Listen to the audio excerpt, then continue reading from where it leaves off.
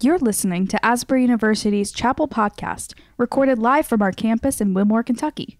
Asbury's Chapel service hosts speakers from around the world to inspire academic excellence and spiritual vitality. We hope you enjoy today's message.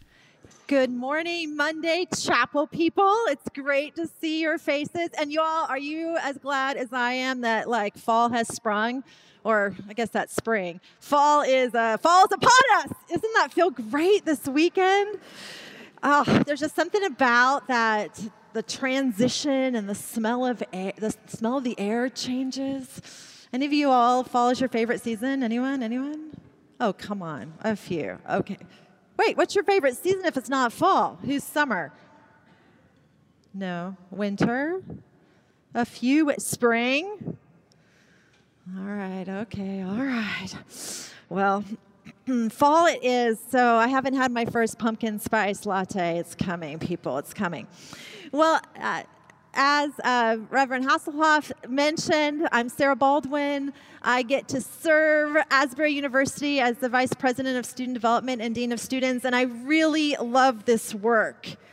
I love this work because I get to be part of creating this community that seeks to honor God, honor each other, that strives to be holy, that is about honoring each other. And we get to serve as a witness to the world. Have you ever thought about that? That the Asbury community is a witness to the world of a different way to live, of a different pattern and rhythm of life, of a different center that defines us. So it's really a delight to get to be here. And I'm also, my husband Clint and I are also newly the advisors of the Surrender class. Yay, Surrendereds. We're excited to get to know you all.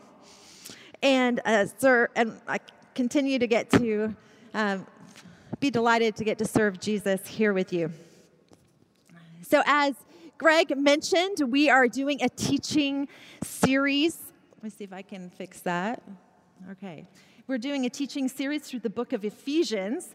And on Friday, Jeannie Banter did one about bringing down the wall, so you can see the walls that divide us and how in the book of Ephesians it talks about the unity that we're called to in Christ.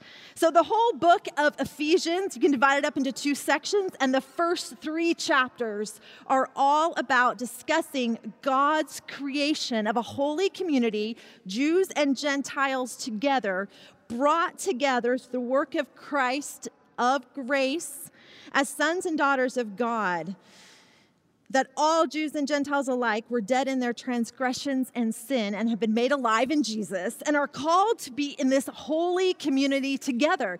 And so a big part of the message of Ephesians is about unity in the body, which I think would preach today for sure. And then the second half of Ephesians is all about some practical theology. So the first half is not it's not practical, but it gives us some theology about what community, holy community, the doctrine of it, the theology behind it, and then we have how it's worked out in the world.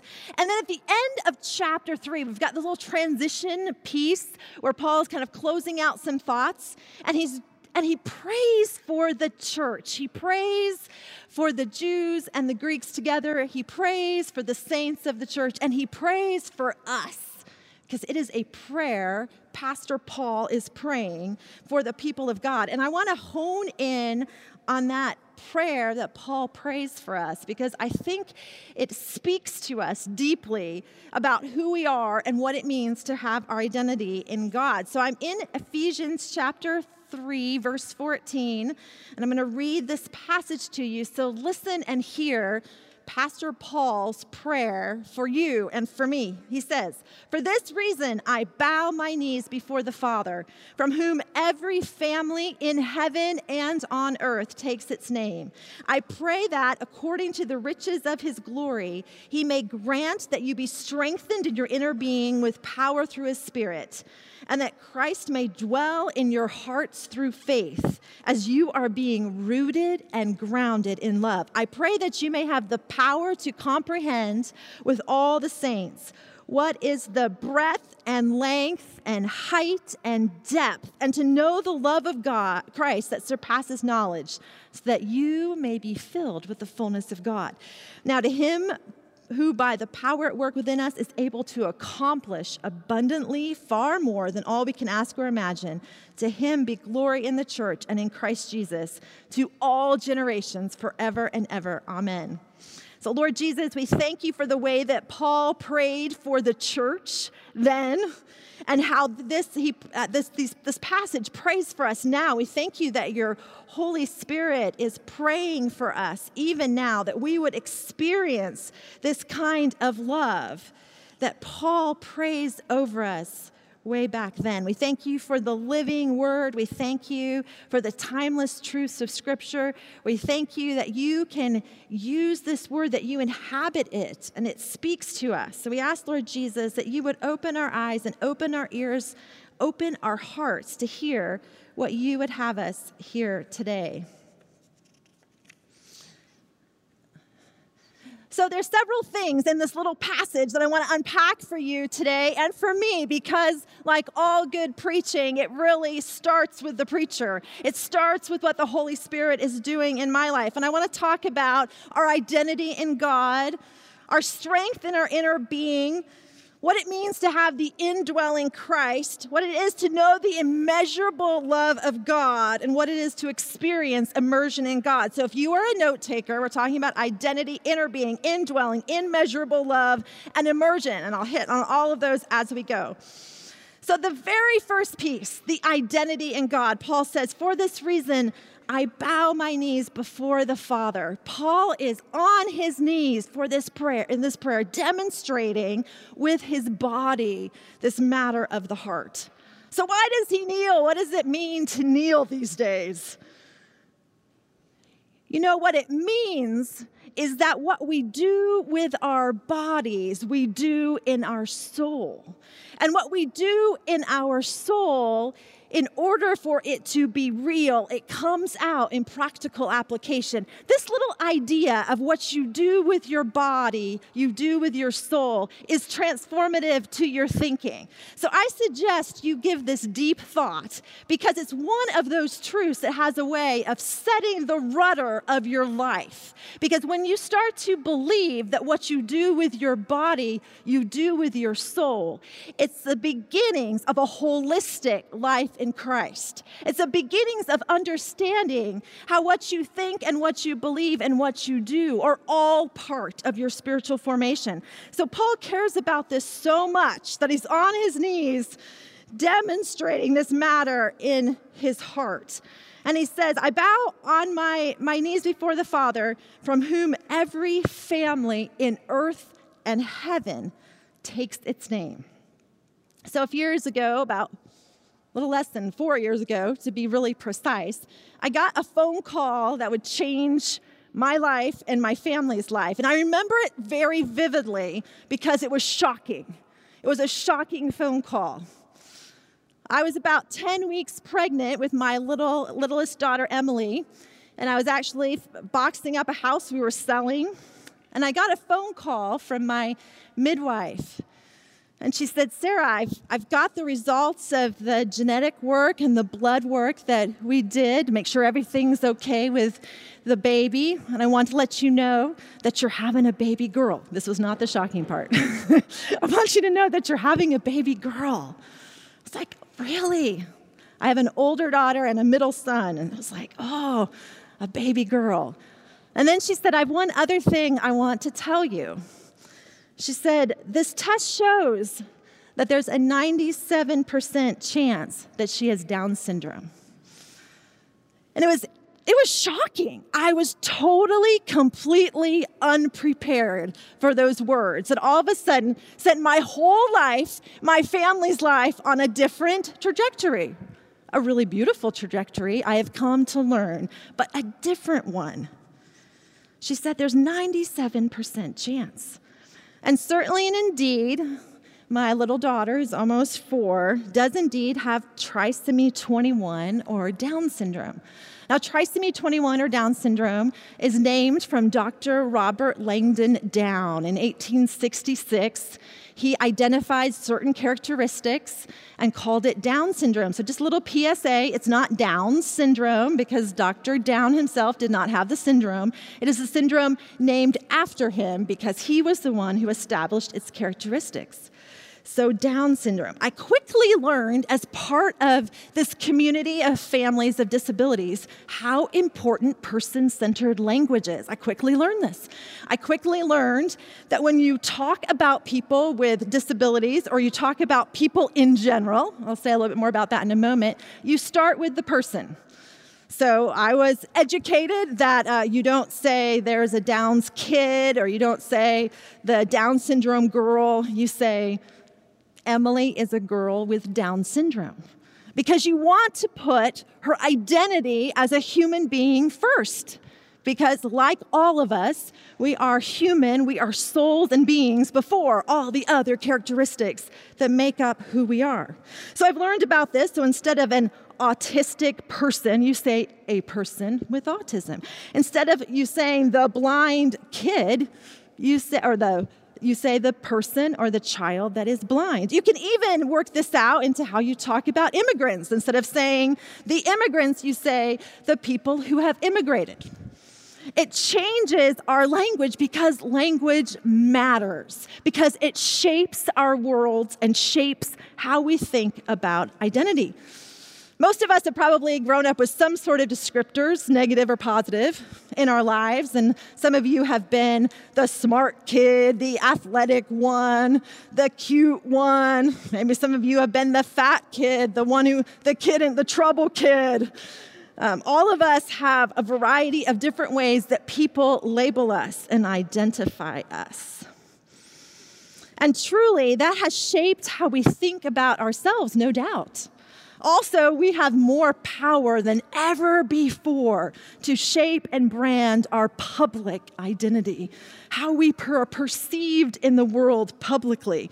And a lot of us take a lot of time to create and craft and curate the perfect in our minds public identity or brand. We define ourselves by all kinds of things, our political identity, where we like to shop, our taste in music, our sexual orientation, you name it. It all becomes part of how we identify ourselves. You all come from different backgrounds. We're from different states or countries, different families, all of which shape your identity. Each of us in this room has a different shade of skin color, different hair colors. In Emily's body, in every cell in her body, in every strand of DNA, she has one extra chromosome, number 47. That defines many, many things about her. Each of you have DNA in your body, in every cell, that defines a lot about you. But here is the word that Paul is reminding us in identity. That Paul is saying that our most essential identity, our deepest identity, our ancestral line identity belongs to God. That when God says, when Paul's talking about from whom every family, every ancestry line in heaven and earth takes its name, he's talking about essential core identity. And that identity that God has breathed into you, the image of God in you, is the paper, so to speak, is the cell that the molecular code of your DNA is written on. Your identity, your core identity, your deepest, ultimate identity belongs to God. Paul reminds us that our identity, our core, deepest identity, is in relationship with the cosmic God of the universe. And all the other things that make us us are within that context. All of our molecular code is held within the hands of God that identifies us as in relationship with God. It's more intrinsic to ourselves than our DNA. The prophet Isaiah says it like this. He says, this is God's message. God who made you in the first place, Asbury, the one who got you started, church. Don't be afraid. I've redeemed you. I've called your name, you're mine. Your identity, regardless of anything else, your deepest core identity belongs to God. So first, Paul is praying for us that we would know our identity in relationship with God. And secondly, Paul prays that according to the riches of his glory, I pray that he may grant that you be strengthened in your inner being with power through his Spirit. Now, we talk about this idea a lot at Asbury, this idea of being strengthened in your soul. And what we're talking about is what it means to be filled by the Holy Spirit. Sometimes I think around here, because of the way our community chooses to live, we have behavioral codes, we have standards, we have ways of doing things that we hope provides scaffolding for you to have the most holistic, honoring, and holy experience possible on the planet. That's why they're there. But sometimes I think that because we're living in this context, that we get so hung up that it's all about behavior management, when that couldn't be the furthest thing from the truth.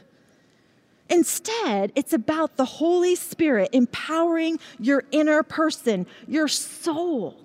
It's about the empowerment of the Holy Spirit in your life, empowering your soul to be who you're created to be in Christ. And that is the essence of what we're talking about at Asbury. When you walk with God, the more you know God and ask the Holy Spirit to fill you, the more you become soul strong. Now, some of you have been through a lot, and your families have been through a lot of hard stuff. I've had my fair share of hard stuff.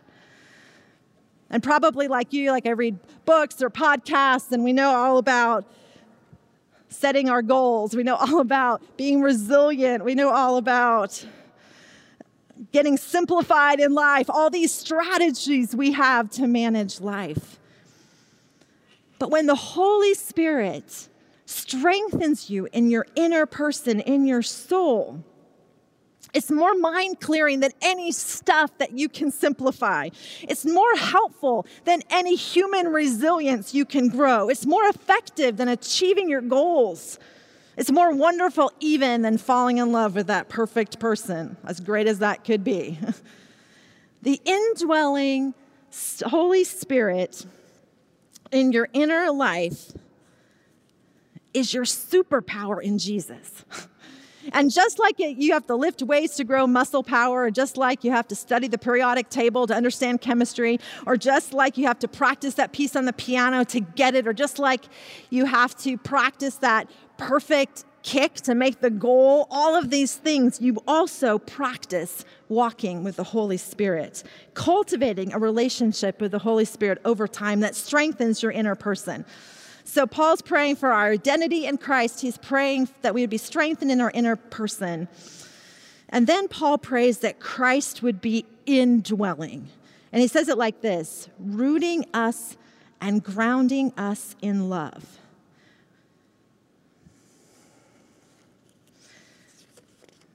You know, I was thinking that I used to live in Oregon for about 9 years.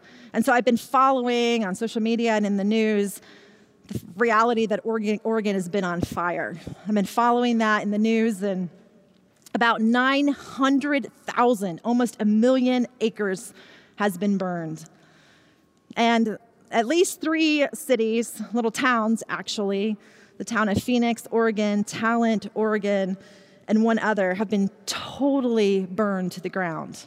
That's about, if you put it together, it's about 11,000 people who live in those little towns. That's like 2 Wilmores, or a little bit more than 2 Wilmores. Can you imagine if a fire came in and it just eradicated this town, like burned it to the ground, so that the pictures they're seeing by satellite and drone just show like it's just desecrated. There's just nothing there.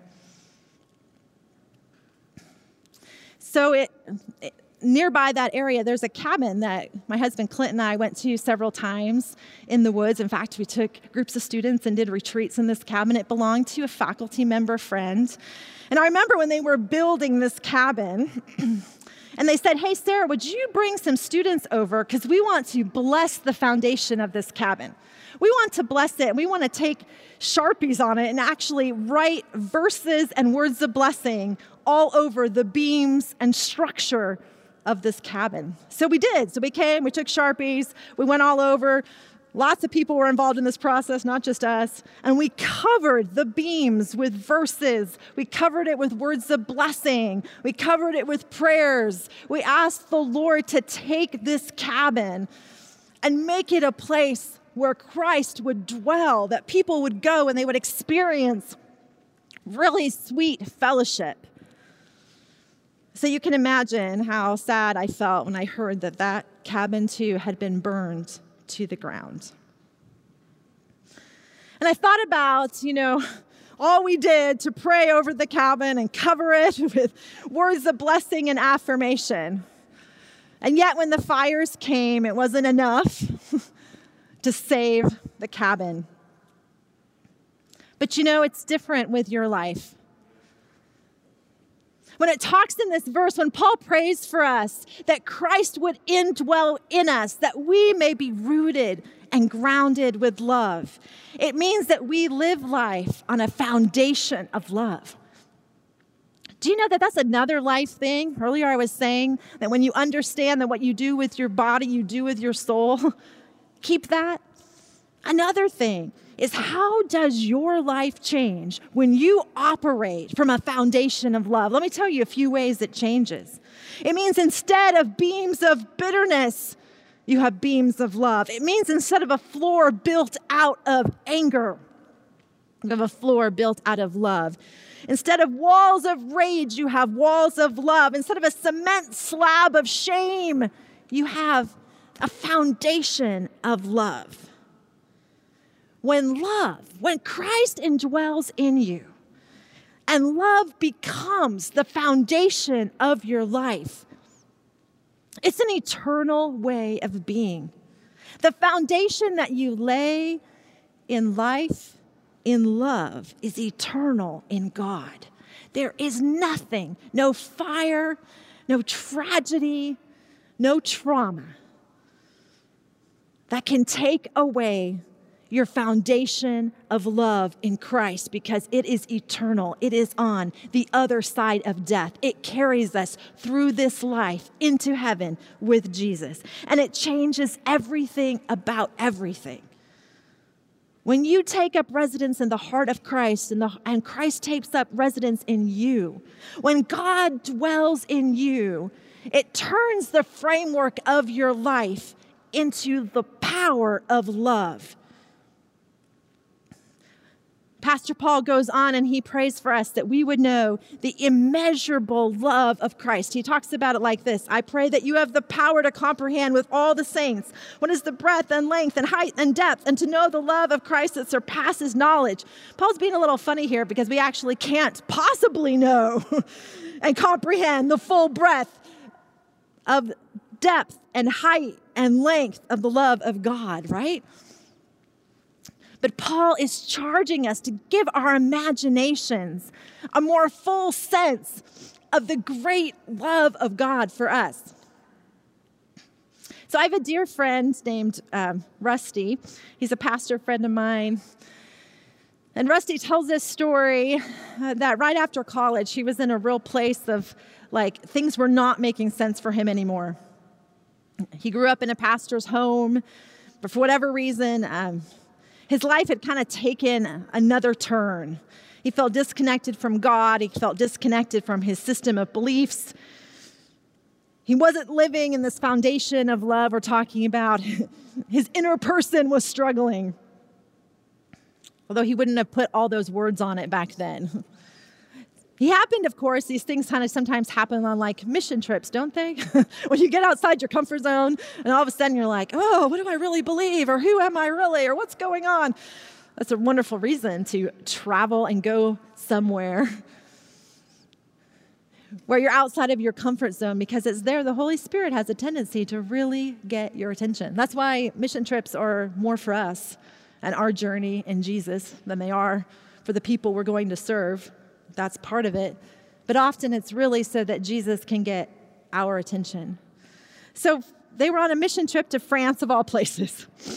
And they actually had a day off, and they had gone to the beach, a rocky beach. I'm sure it was really beautiful. And he was sitting by himself in France on the beach, on the rocks, kind of pondering these things, these like existential questions of who he is. And he prayed that prayer that I'm sure that most of us have prayed at one time, that goes something like, God, if you're out there, wouldn't this be a great time for you to show up? God, if you're listening, give me a sign. God, one of those sorts of prayers, or one of those prayers that kind of end with like, help, God, help. All of us have prayed. It's a good prayer to pray. It's not a bad prayer. When we recognize that we've come to the end of ourselves and that we are in need of God. You know, that is a really sweet place when you come to the end of yourself and you've done all your coping and you've done all your things and you've done all your trying, your achieving, and you just really come to the end of yourselves. That's a sweet place in the Holy Spirit. So here he is, and he's watching the he's watching the waves roll in, and he's taking some rocks and he's throwing them into the ocean. And he prays one of those prayers. And he looks over to his side. And unbelievably to him, he picks up a rock, and the rock has a word on it. And the rock says, Rusty. His name is Rusty. Unbelievable. Now, we'd all like to have a story like that, right? We'd all like to have the story where we have this really sweet moment with the Holy Spirit. We're like, God, if you'll just show up, and then we reach over and there's a rock with a name on it. We'd all love that. But nevertheless, it is Rusty's story.